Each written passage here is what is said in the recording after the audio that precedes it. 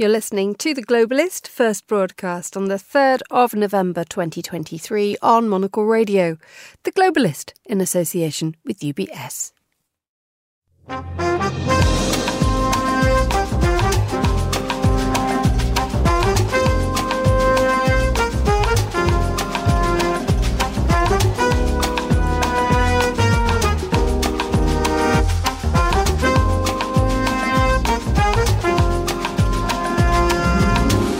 Live from London, this is The Globalist with me, Emma Nelson. A very warm welcome to today's programme. Coming up, I'm deeply concerned about the clear violations of international humanitarian law that we are witnessing in Gaza. With 2 million people trapped in the south of Gaza, we'll have the latest on the ongoing humanitarian crisis. And we'll hear about a leaked proposal to clear the remaining residents out of Gaza completely. We'll look at growing political crises in Ukraine as the population's faith in the country's government starts to fade. And we'll also hear how Russia has shaken up the balance of power in the Arctic Circle. Russia occupies a very significant fraction of the Arctic all by itself. And to accomplish our own goals in the Arctic, particularly relating to climate change, we need data out of Russia, and frankly, we need Russian cooperation. Today's newspaper review will come out of Zurich, and Andrew Muller will help us make sense of the last 7 days of news. We learned this from the inquiry into the UK government's handling of the COVID-19 pandemic, from which we have so far learned that it was not the fault of the Prime Actual Minister, but the fault of the virus. That's all ahead on The Globalist, live from London.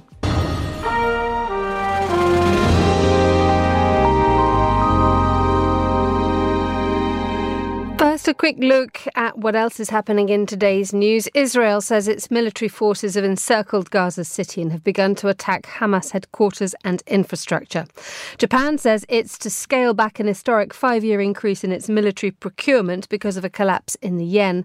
And Russia's former president Dmitry Medvedev has warned Poland that it has become a dangerous enemy of Moscow.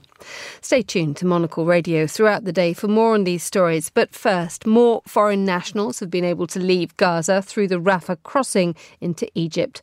Up to 7,500 foreigners and severely injured Palestinians are expected to leave during the next 2 weeks in a deal brokered by Qatar. Now, this tiny glimpse of light, however, is shadowed by the fact that 2 million people are left behind in Gaza, living under 3 weeks of Israeli bombardments. Gazan hospitals are now short of basic supplies. And now a leaked plan has emerged that could see Israel trying to move the Gazan population out completely. Well, I'm joined now by the journalist and regular Monocle voice, Robin Lustig. A very good morning to you, Robin.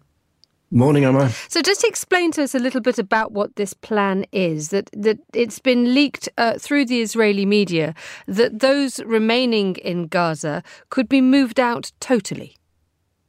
Yeah, I think we have to be careful about this word plan. According to Israeli media reports, what it is a document which comes out of a sort of government research department which seems to have been tasked with coming up with possible options for what might follow the current conflict in Gaza.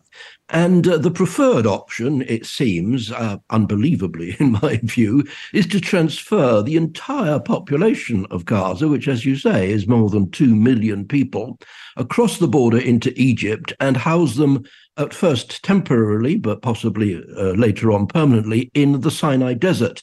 I have to say, Emma, that in my view, it's a complete nonsense and a complete non-starter. For one thing, the Palestinians themselves won't want to go because they'll be absolutely sure that they won't be allowed back. Secondly, the Egyptians won't want them there for all kinds of reasons, not least because they don't want responsibility for another 2 million people. And nobody else in the region will want it either. So it, in my view, as I say, it's a pretty daft idea. But the fact that it's being even discussed in Israeli government circles is actually quite concerning. Sari Bashi now joins us. She's Programme Director at Human Rights Watch, based in the West Bank. A very good morning to you, Sari. Thank you for joining us. Good morning. Thanks for having me. Just let's pick up a little bit on what Robin was mentioning there. The fact that the idea of this displacement of effectively the entire civilian population of Gaza is quite an astonishing one, isn't it? Yes, and I've got to say that the risk of forcible displacement is growing. And just for context, Human Rights Watch and other human rights organizations have determined that the Israeli authorities are committing the crimes against humanity of apartheid and persecution. So one of the major elements of those crimes includes forced displacement, removing Palestinians from areas that the Israeli government wishes to use for the purposes of Israeli Jews. Those crimes are when you systematically maintain the domination of one racial group, Israeli Jews, over Palestinians. People in Gaza, 70% of the people in Gaza are refugees or their descendants. So people who 75 years ago fled what is now Israel, fleeing the approaching Israeli army, and were not allowed to return. Now, when the Israeli government issues orders to people telling them to leave their homes, many of those residents have not unwell-based concerns that they will not be allowed back. Sorry, just dealing with that just briefly, the Israelis are currently saying that they have encircled Gaza City and that this is going to be a street-to-street, building-to-building battle to get rid of Hamas. And the only option that they have in order to do this effectively is to move the civilian population out. And they have no choice, they say, but to remove Hamas in order to remove the threat to Israel. So what the Israeli military did was not move the civilian population, nor did they provide safe places for the civilian population. They issued a warning earlier this month telling more than 1 million people to leave northern Gaza. Ordinarily, under international humanitarian law, warring parties are encouraged to issue warnings when those warnings allow civilians to keep themselves safe. But when you issue a warning to leave, but there's no safe place to go and no safe way to get there, the warning is not effective. And under all circumstances, civilians who stay behind, either because they cannot or will not leave, retain their civilian protections. So if the Israeli army does indeed go house to house, it is obligated to continue to take maximum precautions to protect the lives of the many, many hundreds of thousands of people who have not left northern Gaza. Sorry, just one more on that one. Is that Antony Blinken is heading to the Middle East, the US Secretary of State at the moment. He says he's going to discuss concrete steps to minimise harm to civilians in Gaza. What difference do you think that will make? Because the Israelis are reliant to a certain degree on the US's help here. Well, I know what concrete step I would like him to take. First of all, the United States is one of 83 countries that has signed on to a political declaration restricting the use of explosive weapons in densely populated areas because of the high risk of civilian casualties. In human terms, if you launch explosive weapons on a massive scale in densely packed residential areas, you are predicted to kill many civilians. And that is exactly what is happening in Gaza. The United States has an opportunity to insist that the Israeli military, which it is arming, abide by that emerging norm of refraining from dropping bombs on densely packed city blocks because of the predictability of human suffering. Beyond that, it can require the Israeli military to allow life-saving fuel into Gaza so that hospitals, water systems, and ambulances can continue to function. Robin, let's come back to you and this idea of this, what's been described as a hypothetical concept paper of moving the 2 million or so Gazans stuck in the southern part of the Strip, many of them trying to get out or indeed unable to get out while the humanitarian crisis unfolds and unfolds. The Financial Times has been reporting that Benjamin Netanyahu, the Israeli Prime Minister, has been lobbying EU governments to pressure Egypt into accepting refugees from Gaza. I mean, where does Israel stand on this? Are they obliged to open their borders? To what degree is this going to dangerously bring in not just other areas of the Middle East, but also Europe as well? Well, it is very dangerous because it does. Every time this kind of idea of the forcible movement of people across borders is raised, it reinforces the suspicion among many Palestinians, which goes right back to when Israel was founded in 1948, that what Israel actually wants is to get rid of all of the Palestinians for good. And so this kind of idea, every time it surfaces, feeds into those suspicions and will make it even more difficult to bring this dreadful conflict to an end. One other point about Israel-Egypt relations: Egypt was the first Arab country to sign a peace agreement with Israel back in 1979, and it certainly has paid a political price for that. Indeed, President Sadat lost his life as a result of that. So it's very unlikely indeed that Egypt will want to be seen in any way to be aiding Israel in what will be seen throughout the Arab world as the forced displacement of millions of Palestinian Arabs from their homes and from their land. Sorry, same question to you. What obligation does Egypt have to open its borders in this situation? So Egypt and Israel, as countries neighboring Gaza, have an obligation to open their borders to people who are fleeing for their lives. That's the principle of non-refoulement. Turning people back is turning people back who in circumstances in which returning risks their lives. I very much share the concerns about forced displacement. However, the decision whether or not to flee is an individual decision. If families decide that in order to keep themselves and their children safe, they would like to flee either to Egypt or to Israel, then Egypt and Israel must let them in. That is not happening. And Israel, as the occupying power, has an obligation to ensure that people are allowed back when it is safe to return. Sorry, the UN's reported that since Hamas attacked Israel on the 7th of October, nearly 50 UN buildings have been impacted by Israel's retaliation, some being directly hit.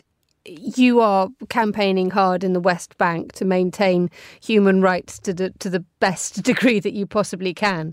How much harder is it getting to do this?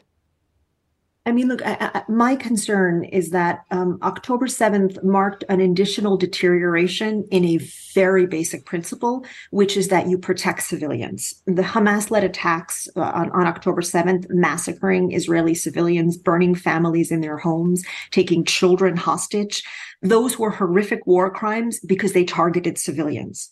And the Israeli attack on Gaza, including the massive use of explosive weapons in populated areas, including deliberately impeding life-saving humanitarian relief, are also just a total distortion of what warring parties have to do to protect civilians. And I'm also concerned that influential backers like the United States and other Western backers of Israel are not being consistent in upholding the obligations to protect civilians. It doesn't matter if they're Palestinian. It doesn't matter if they are Israeli. Civilians must be protected. And if we can make a little bit of progress on that, then maybe we can also protect people in the West Bank, but it has to be consistent. Indeed. I mean, I would like invite your comment on this one. We've just had an interview with Dr. Omar Abdel Manan, who's a paediatric neurologist based in London. He's also co-founder of Gaza Medic Voices. He's accusing basically the Israelis of using white phosphorus in Gaza. The Israelis have not commented on this. We don't have any denial from the Israelis to sort of like push against this clip. But let's have a listen to what he says.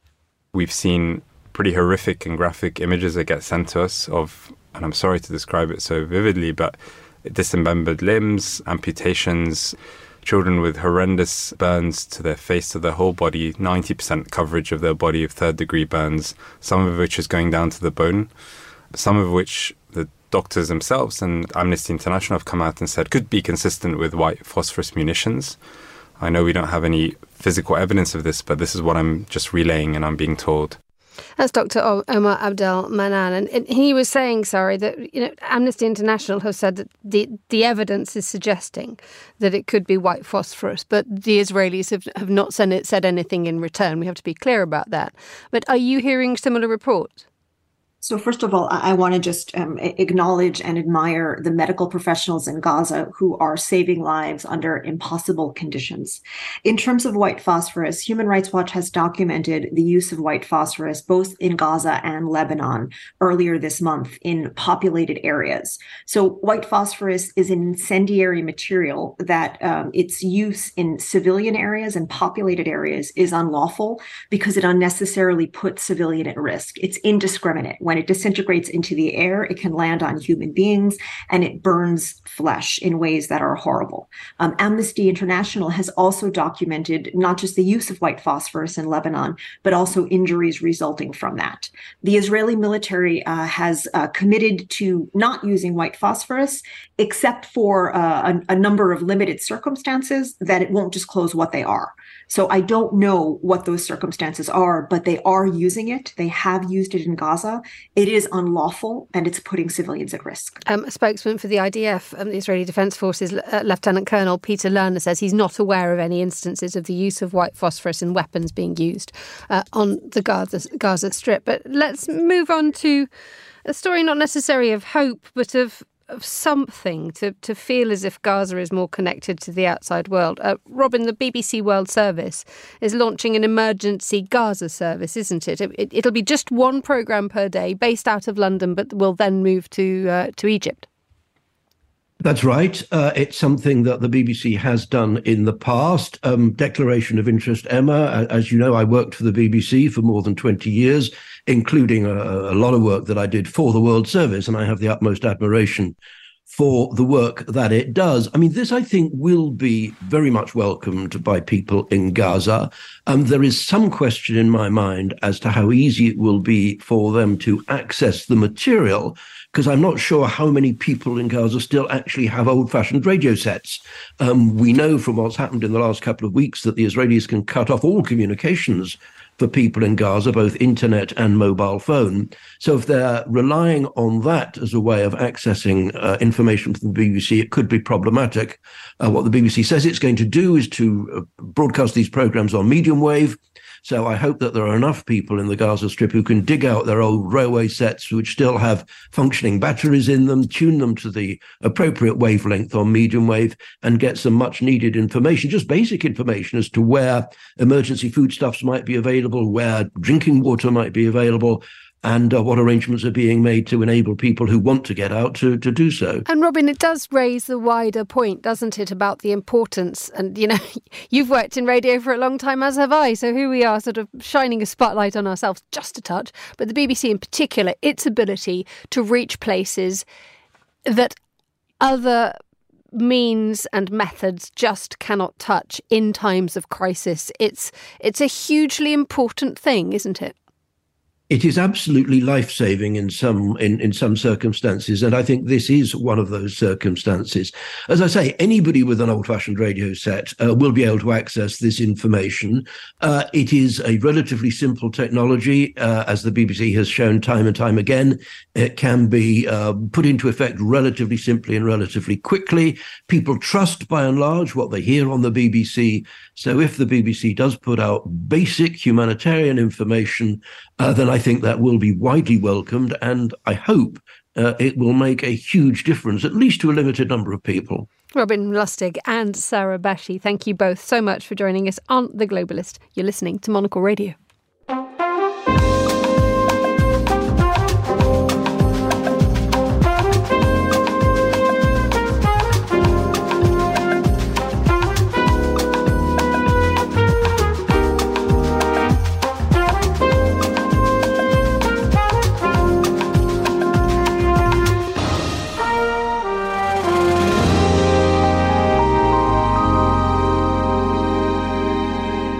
(9:18 in Kyiv, 7:18 here in London. Now, how does a government maintain its trust in the teeth of war? A survey suggests that 20 months since Russia invaded Ukraine, the majority of Ukrainians have faith in their president, Volodymyr Zelensky, but the trust in the country's wider government is waning. Well, to tell us more, I'm joined in the studio by Sasha Dovzhyk, who's a special projects curator at the Ukrainian Institute here in London and editor of the London Ukrainian Review. A very good morning to you, Sasha. Thank you for joining us. Good morning. So just explain this survey. It's come from Kyiv and it involves 2,000 people. So one can assume that that's the sort of the baseline when it starts to actually reflect a more genuine, wider issue here. What's it saying? I think what we need to focus on is that it's a rather normal state for the Ukrainian people not to have huge trust in their government. As a rule, we do not have much reverence towards our leadership. You might remember that just before Russia invaded Ukraine in 2014, we had a democratic revolution which ousted our corrupt president and our corrupt government out of the country, and this was perceived by Russia as an existential threat. And an invasion and annexation of Crimea followed. Ukraine is a very democratic country which is usually critical of its leadership. So this poll is rather showing us that we are returning to the normal state of things for our people and for our nation. Because things had improved in terms of the amount of trust that people gave to their government. And this survey is suggesting that Ukraine's parliament, the level of trust has dropped from 58% to 21%, and for the government as a whole has decreased from 74% to 39%. Is this just a rebalancing, as you say, of pre-war sentiment? Of course, the full-scale invasion has consolidated the nation, as one would expect. But I think it's also interesting to see who maintains our trust. We keep trust in the Ukrainian armed forces, and we keep trust in volunteers, so the civic society. What's gone wrong, though, for the government and for Parliament for trust to diminish? I think that nothing actually did go wrong. It is rather Ukraine rolling back to its normal state of things, of being critical of its government, of maintaining accountability, and of maintaining a healthy level of dialogue between government and civil society. Well, you say that, but it is, 2 months since the defence minister was dismissed. There are moments when there is still internal trouble inside the government. And is this perhaps an issue of people now saying, well, actually, we are now 20 months into the Russian invasion of Ukraine. We are looking at something which isn't going anywhere at the moment, which, the longer that the positions are held, the more that Russia has time to reboost its own arsenal. Are people weary of the fact that the war has not yet been won? Well, of course, there is a certain level of weariness inside Ukrainian society. As you say, it's been almost 20 months into the full-scale invasion and 10 years into the long war against Russia. But as we see from this poll, it is not the lonely fight of Ukrainian leadership. It is rather the fight of the Ukrainian people. As we can see, we still trust in our army and in its ability to fight off the invader. And here we also need to understand that our army is really extraordinary in terms of representation of the Ukrainian people. So it's an army of civilians, basically. It grew 7 times since the full-scale invasion. It means that its backbone is obviously the professional Ukrainian armed forces, but it is also strengthened by the participation of people from all walks of life. And it means that the Ukrainian armed forces are really representative of the Ukrainian society in general. And the same thing can be said about the volunteers. Ukrainians, because of the centuries of statelessness, obviously we've been divided between various empires, as you probably know very well, have maintained this ability to build horizontal links, to maintain high levels of self-organization, of networking. And this is what keeps the country going. So while there might be a perception in the West that it is some kind of one-man show of President Zelensky, as we are often led to believe. In reality, in Ukraine, it is a countrywide struggle against the invader, and the resilience of the Ukrainian people is as strong as it was 20 months ago. Tell us a little bit more about the way that Volodymyr Zelensky is seen now. I mean, if we have a recalibration of trust levels when it comes to the way that the government is run and the way that the parliament is run, there is no doubt that Volodymyr Zelensky's star shines brightly, very much so in the international stage. His ability to make that emotional connection and to get the West's help on board is phenomenal and long-lasting. His popularity has dipped a touch, but still it is a mere 76%. Do people still feel as if Zelensky is the man? What comes to mind is a phrase that Olesya Hromychuk, the Ukrainian historian, director of the Ukrainian Institute London, has used to describe his role as an amplifier-in-chief. So he's really good at sensing the mood of the country and then speaking on behalf of his people to global audiences. And I think this role has been maintained by him through the 20 months of this full-scale invasion, and he still speaks very much on our behalf to our friends and allies. People are now suggesting that because of this shift in opinion, that it's not just Volodymyr Zelensky who there doesn't seem to be anybody to replace him, nor should they for the time being, because of the level of popularity he's enjoying. But when you look at the way that the government's and the parliament's popularity is dropping, that an election should be called. I mean, how do you go about doing that? This isn't the first time that this has been suggested, but it seems an enormous ask. It doesn't seem feasible at the moment to conduct an election in a country that is so deep into the war effort. The problem of disenfranchising people who are serving at the front lines is very real. Of course, as I have said, they are the one who maintain the highest level of trust in our society, and organizing an election somewhere where there is an artillery fire 24/7 is not quite possible. So currently, going for an election in Ukraine would be not even a big ask, but an unfair ask, I would say. Sasha Dovzhik, thank you so much for joining us in the studio. Still to come on today's programme, Andrew Muller shares his take on what the last 7 days have taught us. We learned this from the inquiry into the UK government's handling of the COVID-19 pandemic, from which we have so far learned that it was not the fault of the Prime Actual Minister, but the fault of the virus. Stay with us on The Globalist. UBS has over 900 investment analysts from over 100 different countries. Over 900 of the sharpest minds and freshest thinkers in the world of finance today. To find out how we could help you, contact us at ubs.com.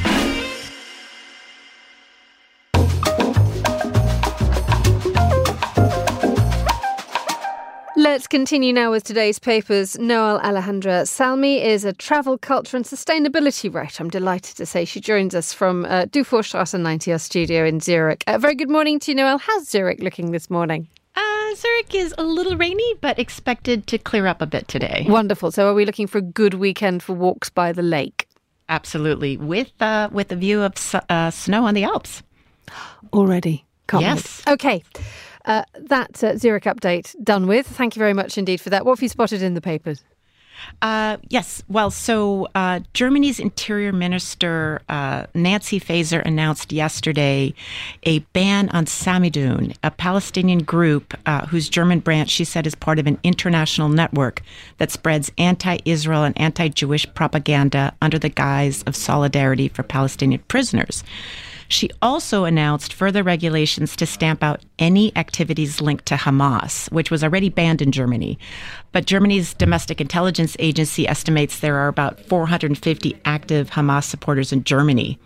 And these new measures are intended to make it easier for one to expel Hamas supporters from the country. Just tell us a little bit about the absolutely unique place that Germany occupies in all this, and the fact that it absolutely has to stamp out anti-Semitism. Well, absolutely. I mean, obviously, given Germany's history, any sort of anti-Israeli, anti-Semitic activities are really just not prohibited. Constitutionally, there are some bans against Holocaust denial and all of that, so it follows along with that. It's not legal in the country, and in fact, interestingly, there's a lot of support for this ban that came out from Berlin senators. The police is happy for these additional measures because they say it makes them easier to know exactly what to do and how to proceed. And the Central Council of Jews in Berlin also praised the new regulations. So this group, Samidon, had claimed to be, as I said, a sort of solidarity group. But in fact, after the horrific October 7th attack by Hamas, they were handing out pastries on a Berlin street, something that the minister, Faeser, said is absolutely sickening. Let's move to a story from the Washington Post, which talks about space junk. It's graphics suggesting that it looks really big from where we're standing, but space is getting very crowded. Tell us what's happening. Yeah, that's right. So there's a piece by the editorial board of the Washington Post because the Senate is considering legislation that will force companies to have a plan to get rid of their junk after it gets up there, but still only 25 years later. So it's all a bit of a mess. It's really fascinating if you have an opportunity to look at it online, because it's got it just graphically shows you how crowded space is outside Earth. There are 9,000 satellites out there, 8,000 of which move through low Earth orbit, and you can adjust their trajectory. But there are 25,000 pieces of obsolete satellites and rocket parts and debris which threaten the active satellites. These objects move at 17,000 miles per hour. The crazy thing is that less than 10% of this junk is large enough to be tracked. So there are actually probably 500,000 tiny particles that are flying through space that, if they hit a satellite, can actually cause it serious damage, can maybe destroy that satellite and create more junk. There's actually a name for this. It's called the Kessler syndrome, named after Donald Kessler, an astrophysicist from NASA, who said this is what's going to happen. You're going to start having exponential growth of junk. Tell us a little bit more about what the Washington Post is suggesting for this one, because one thing that has been highlighted is that there are no standards here, that there are very few rules governing what happens when you throw your space rubbish into space. Exactly. Well, they liken the standards to, they said these governments and companies that send things into space are held to lower standards than a kindergartner, since there is no penalty for making a mess and not cleaning it up. So they suggest that anything should have a plan that goes up, should have a plan to remove it, for example, to a much higher graveyard area. Low Earth orbit is 100 miles to 1,250 miles up from Earth. And beyond that, there's a little bit more space. Currently, the UN says that you need to dispose of your satellite debris or leftover satellite within 25 years. The U.S. Federal Trade FCC says 5 years should be the limit. Right now, there are old treaties in effect from the 1960s and 1970s that says you are not allowed to touch another country's object in space, even if it's dead and needs to be removed. That's the kind of treaty that needs to be updated, because really this is a growing problem, and as the Washington Post says, it needs a multi-country response. Finally, the world was introduced to the Beatles' last song yesterday, an incredibly moving moment, actually, that made everybody stop and listen and suddenly realise what we had and what we lost and what we've had momentarily again. The music side came out yesterday. Today, we see the video. That's right. At 2 p.m. GMT, there will be a video released directed by Peter Jackson, best known for his Lord of the Rings, but also more recently his 8-hour Get Back documentary about the Beatles using old footage. In an interview with Peter Jackson, it's pretty cute. He was expressed his nerves about doing a music video for the first time, particularly of such an important song. But he said he listened to the song over and over and really got a feel for the message that he wanted to get out. And he made use of brand new footage that wasn't even in his Get Back documentary. Some of it is silent footage of the Beatles performing in leather suits. It's the earliest known film of the Beatles, and in fact had their earlier drummer Pete Best. You can't really see him; you can only see his arm, but he's there. And there's also footage that was provided by George Harrison's widow and John Lennon's son of home video. So it should be pretty interesting.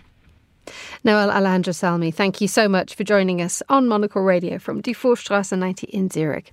The time in Zurich is 8:34. Here in London, it's 7:34, so it's time now on The Globalist to have a look at the headlines. Israel says its military forces have encircled Gaza City and have begun to attack Hamas headquarters and infrastructure. 4 more Israeli soldiers have been confirmed killed in the fighting. Meanwhile, Gazans who currently work in Israel are to be sent back to the besieged Strip. The Hamas-run health ministry in Gaza says more than 9,000 people have been killed in the Strip since the 7th of October. President Vladimir Putin has signed a law withdrawing Russia's ratification of the global treaty banning nuclear weapons tests. The move, though expected, is evidence of the deep chill between the US and Russia. Moscow will not resume nuclear testing unless Washington does, say Russian diplomats. And the Russian former president Dmitry Medvedev has warned Poland that it has become a dangerous enemy of Moscow. Mr. Medvedev, who's now deputy chairman of Russia's Security Council, made the comments in an 8,000-word article on Russian-Polish relations. He said Poland could end up losing its statehood if it continued on its current course. This is The Globalist. Stay tuned.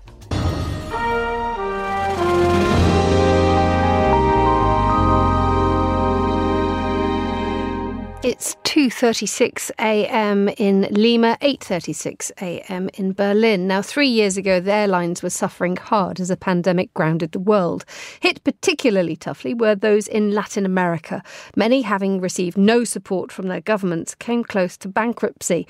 Well, now the skies are seeing a remarkable resurgence, and the Latin American air industry is reportedly enjoying a boom. And to tell us more, I'm joined now by Andrew Thompson, who's a Latin American specialist and regular contributor to the news site Latin News. Good morning, Andrew.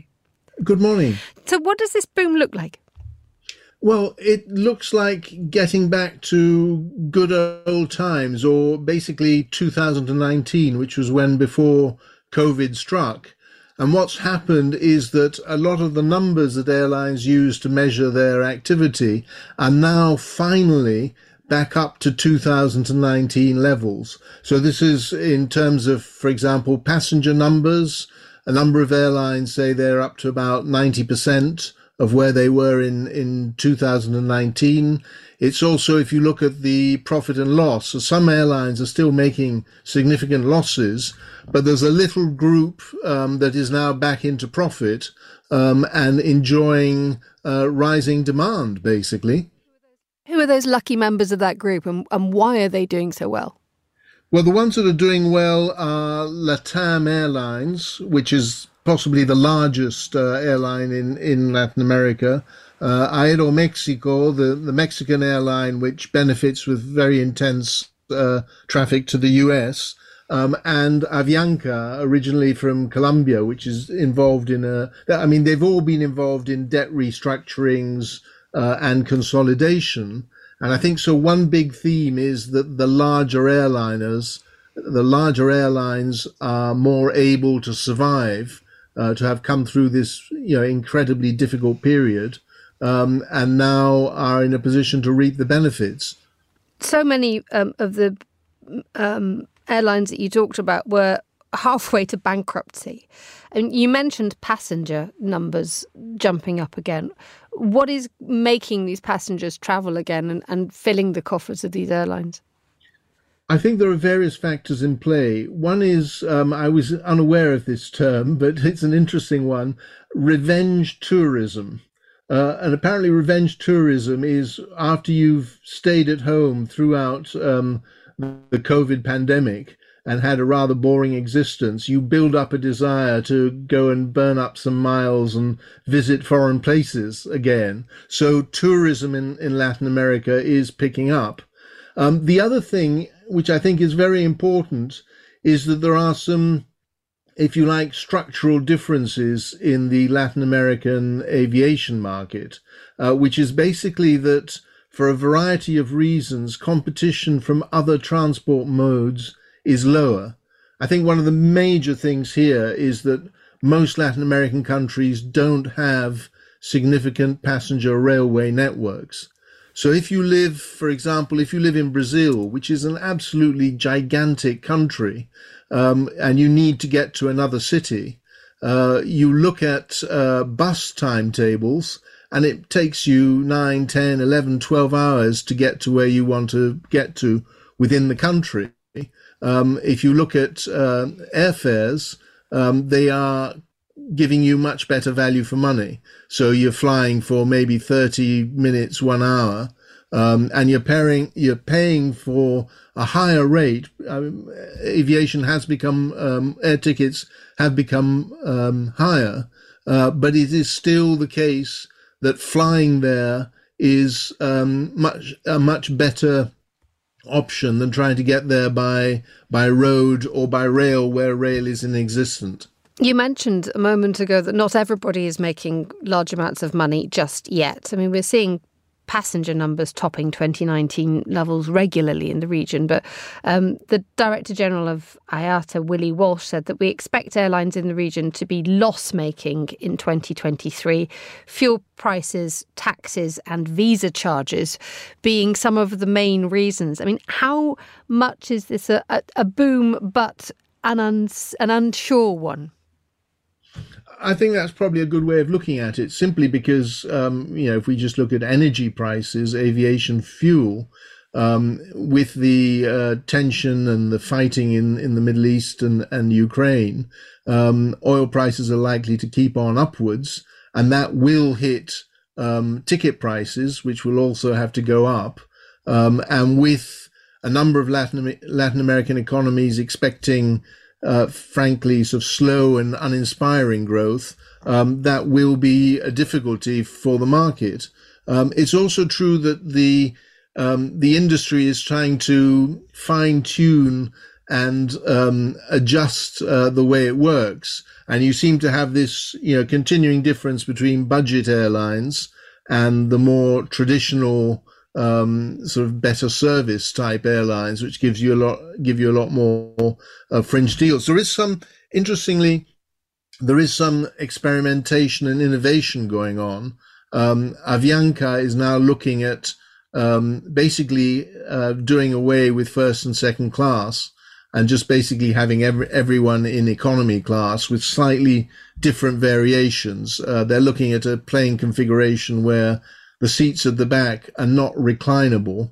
You just sit in them as they are, and you pay a bit more for reclinable seats further up. They found that by jiggling around the distribution of seats on each plane, they can actually increase the number of seats from current levels, therefore having an impact on their efficiency numbers.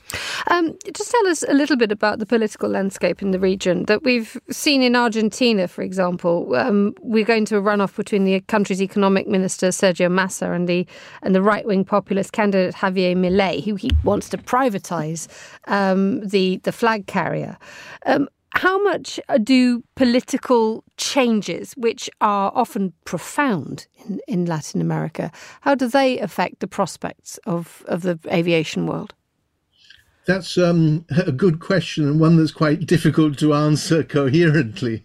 I think one way of looking at it is to say, essentially, the growth of the middle class is really, really good for the aviation industry. So you want a bigger middle class with more disposable income, and they will spend a proportion of that on going on holiday or traveling.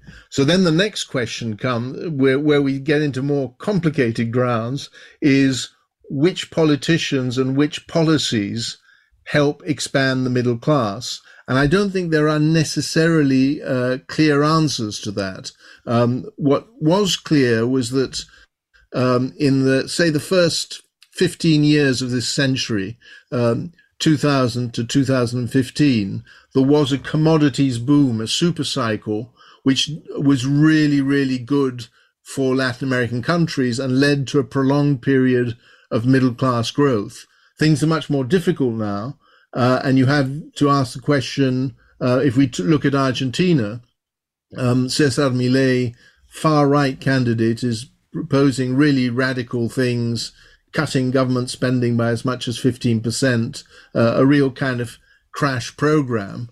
Will that succeed, or will the more traditional approach of Sergio Massa, which is much more concerned of putting money in voters' pockets, to put it crudely, which of those two policies will create a larger middle class? It's not immediately clear. Latin America specialist Andrew Thompson, thank you so much for joining me on Monocle Radio. You're listening to The Globalist. UBS is a global financial services firm with over 150 years of heritage. Built on the unique dedication of our people, we bring fresh thinking and perspective to our work. We know that it takes a marriage of intelligence and heart to create lasting value for our clients. It's about having the right ideas, of course, but also about having one of the most accomplished systems and an unrivaled network of global experts. That's why at UBS, we pride ourselves on thinking smarter to make a real difference. Tune in to The Bulletin with UBS every week for the latest insights and opinions from UBS all around the world.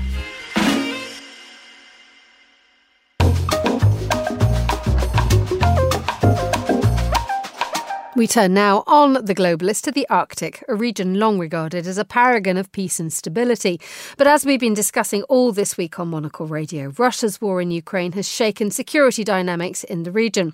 Last month at the Arctic Circle Assembly in Reykjavik, Monocle's Andrew Muller spoke to Ambassador David Bolton, Executive Director at the Arctic Executive Steering Committee at the White House. And Andrew began by asking him about American gaps in knowledge when it comes to the region. It's not just our own understanding. We don't know very much about the effects of climate change in the Arctic still, despite how much it's studied. We don't know very much about the marine environment in the Central Arctic Ocean in particular. It's one of the least understood parts of the planet. We don't understand the cumulative effects of all the changes coming to the terrestrial Arctic as well. There are changes in predator-prey relationships. There are any number of things going on that we need to understand better. I did want to ask inevitably about the strategic balance around the Arctic Circle. Because of events further south over the last 18 months, every country apart from Russia, which directly abuts the Arctic, is now either a member of NATO or presumably about to be. As the United States sees it, does that change anything terribly much? Because the Arctic had been, for better or worse, right or wrong, seen as an arena in which people or the nations were broadly cooperative, even Russia. But now nobody's really talking to Russia anymore. Since the end of the Cold War, the Russians and the rest of the Arctic countries have found ways to cooperate in the Arctic. In fact, the region had been seen as a model of international cooperation. There were 5 binding agreements relating to the Arctic negotiated just in about a decade's time. And that was despite considerable friction with Russia, beginning with problems in Syria and the first invasion of Ukraine, interference in U.S. elections, all sorts of things. We nevertheless were able to work through all that until last year. The full-scale invasion of Ukraine by Russia has changed the equation radically. And you're right, for the most part, cooperation with Russia has ceased. There are some limited exceptions, and the Arctic Council now is starting to function at least at a low level. But it's nothing like the level it was prior to 2022. Because there was always that sense, a bit like there is with Antarctica, that this was a special case. Do you think that is irrecoverably gone? Will the other countries have to figure out how to address the stuff that needs addressing without involving Russia? We're trying to figure out how to address the stuff that needs addressing without involving Russia right now, and it is not easy. Russia occupies a very significant fraction of the Arctic all by itself. And to accomplish our own goals in the Arctic, particularly relating to climate change, we need data out of Russia, and frankly, we need Russian cooperation, which will be hard to achieve over the short time. That said, Russia is committing unspeakable atrocities in Ukraine. They have taken themselves out of the equation in a serious way, and I don't know when that will change.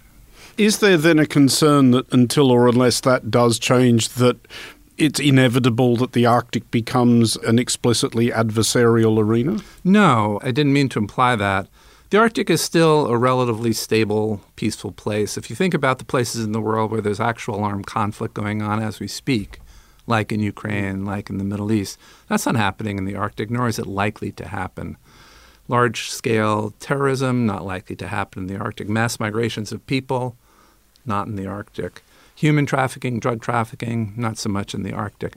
So it's still a fairly stable, peaceful place. It's not as cooperative as it used to be, but I'm not worried that we're about to descend into armed conflict in the Arctic anytime soon. Certain risks have gone up, though. The risks of unintended conflict in the Arctic have increased due to the current situation, and so people do worry about that. Even if, therefore, the Arctic doesn't necessarily become, prone to conflict, does it need to become, well, possibly as a means of avoiding that conflict, does it need to become more militarized than it is? More militarized? The Arctic has always been militarized. It's not like Antarctica that way, right? Following the collapse of the Soviet Union, Russia allowed its military capabilities in the Arctic to erode considerably. If you listen to the Russians, what they are doing now is simply rebuilding, remilitarizing the Arctic up to the level it used to be. But that does not explain all of the Russian behavior. They're also engaged in some provocative actions in the Arctic that bear watching, including with China. I don't think the Arctic needs to be more militarized, but other countries, including the United States, are worried about Russian activity there, and we are taking some steps to shore up our own defenses in the Arctic. Is it, within the framework of the American federal government, difficult to keep attention focused on the Arctic when there is so much going on elsewhere in the world? I know the United States has interests pretty much everywhere, but there's a couple of fairly obvious items near the top of the agenda right now. Yes, there are a number of hotspots elsewhere in the world. That is true. But here's another thing that's also true. Climate change is very much at the top of the U.S. agenda, and the Arctic is a critical piece of the climate change puzzle. So at least for those reasons, the United States government is still quite focused on the Arctic and what is happening there. And do you think in terms of, again, American domestic politics, climate change is being communicated effectively enough? Because there's not a consensus on this in American politics. This is still, as you know, the subject of a culture war bun fight. My perception is that the terms of the debate about climate change in the United States have actually shifted. There are fewer and fewer people who deny that climate change is happening at all. And there are fewer and fewer people who are denying that climate change has anthropogenic causes. The focus of the debate in the U.S. more and more is shifting to what to do about it. Yeah, it's not the subject of consensus. I'm not sure it's the subject of consensus many places in the world. But the debate within the United States has evolved. And that was Ambassador David Bolton speaking to Monocle's Andrew Muller in Reykjavik. You're listening to The Globalist on Monocle Radio.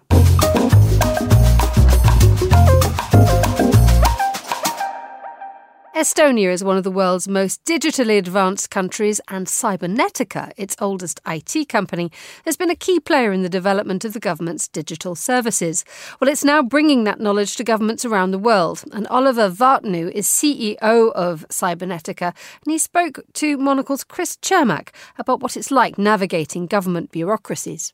How Estonia, to my mind, stands out in the world, then I still think that we have a lot to offer to different countries, how we have developed our systems here. I don't see a lot of countries which have digitalized pretty much all their processes. And maybe also one thing that I notice is that for more sophisticated, bigger countries, Estonian reference or administrative capacity or the procedures are too small in a way to copy them. So they take Estonia as okay, this is a nice reference case. You've got 1.3 million people, but we in UK have 60, 70 million people. That really doesn't work for us. We need much more sophisticated processes, and we're not sure whether, these can be digitalized or should be digitalized in a way that you do. But I still think that Estonia is very strong, has a lot to offer to the world. And I can see that also from our businesses and also other businesses here in Estonia. They tend to grow, and more countries are finding the way to Estonia. Mostly, of course, these are developing countries and not very developed countries where administrations are more sophisticated, long histories, etc., etc. In general, I was curious what, as an entrepreneur, it has been like working so closely, so intricately with governments. Mm-hmm. Is that a challenge? Is it more of a challenge in other places perhaps than in Estonia? How have you found dealing with the bureaucracy of a government when you are trying to change their systems entirely? First of all, I have a government background. So my previous position was actually quite high in the government. I was the head of strategy for the Estonian Prime Minister's office. So I have a government background and I have an understanding how government works. But in regards to governments, I mean, you are very right. Every government is very different. And usually the cultures, customs, organizational setups, they're all very different. So when I go to a country, I really take some time to analyze where I am, what is happening. I try to research as much as possible in regards to the government. And it's a slow business. If you do it ideally, a business with a government, the process of a sale could be maybe 2 years. And there are definitely a lot of drop-off points within these 2 years where you can lose your contract.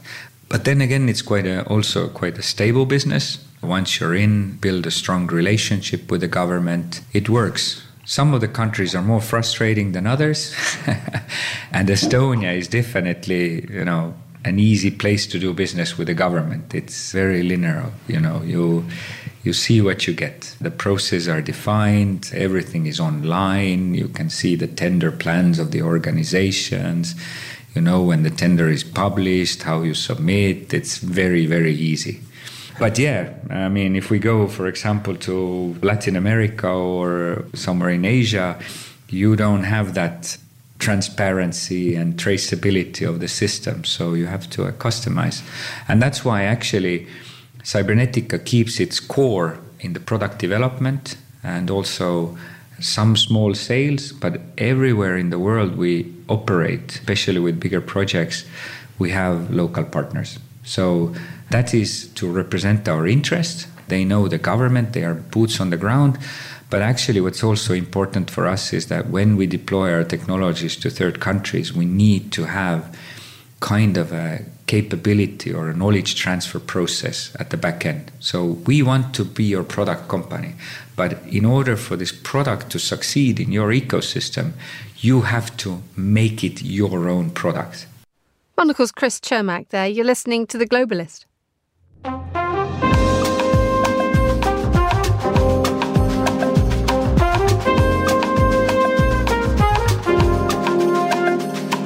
It's time now to hear Andrew Muller's take on what we've learned this past week. Strap yourselves in.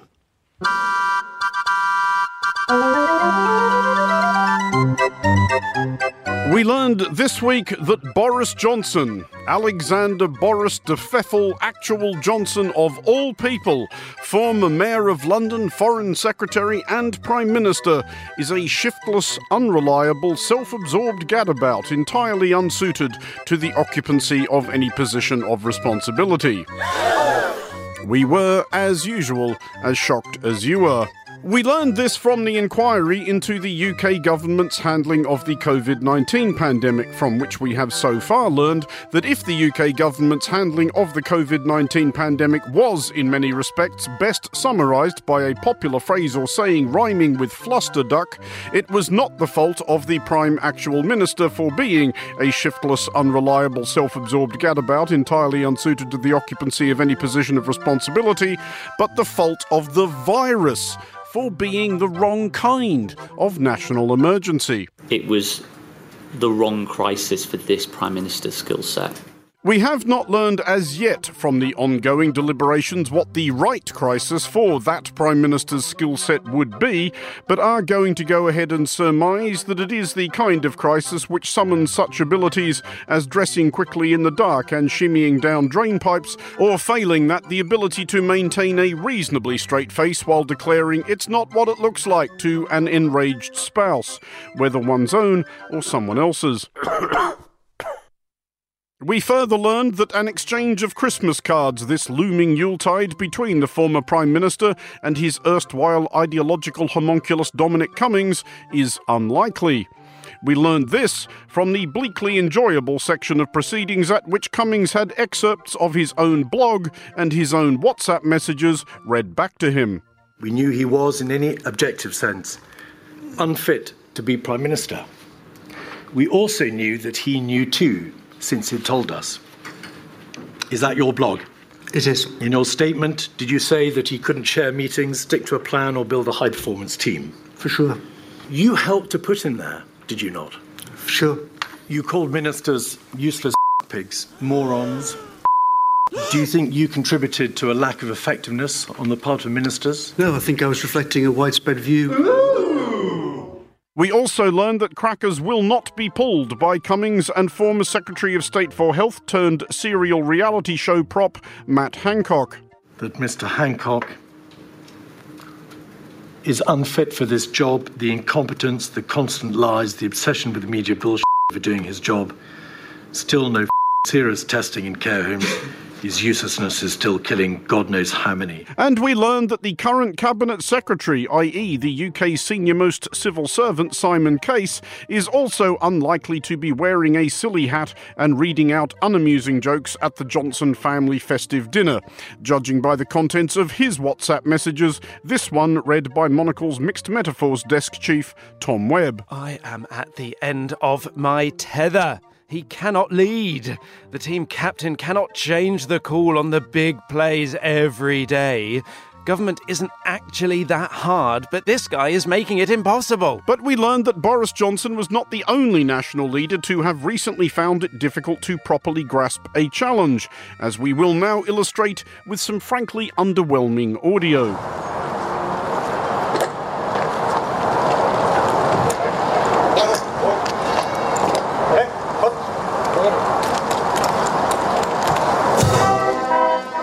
From which we learned that Czech President Petr Pavel, whatever other strengths he may possess, is an extremely poor judge of the heft of a flagpole. What we heard there was President Pavel knocking the hat off a soldier by miswielding such an implement during some sort of military ceremony in Prague.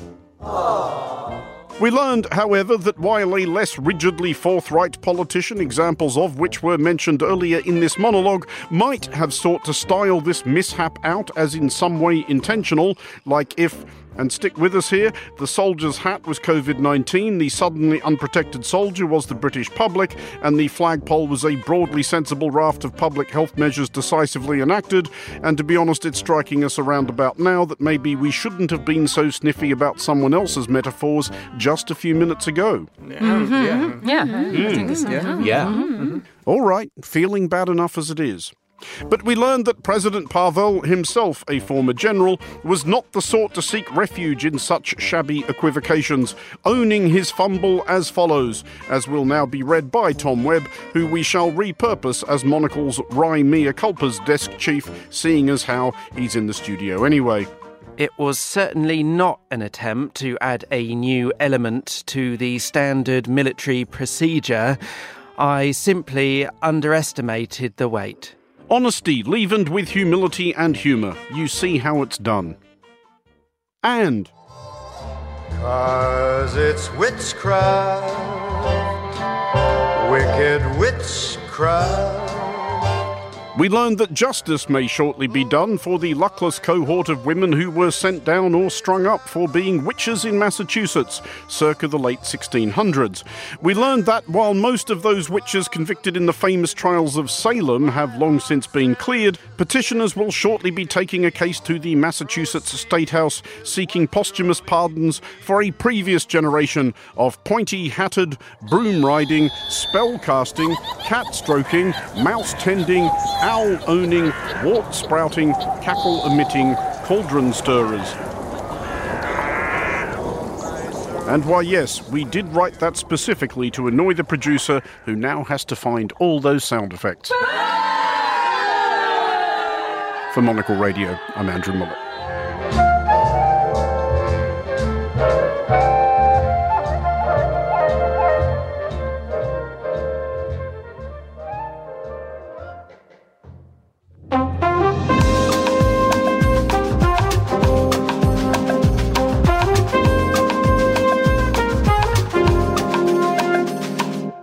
And that's all the time we have for today's programme. Many thanks to all my guests and to the producers Laura Kramer, Emma Searle and Isabella Jewell.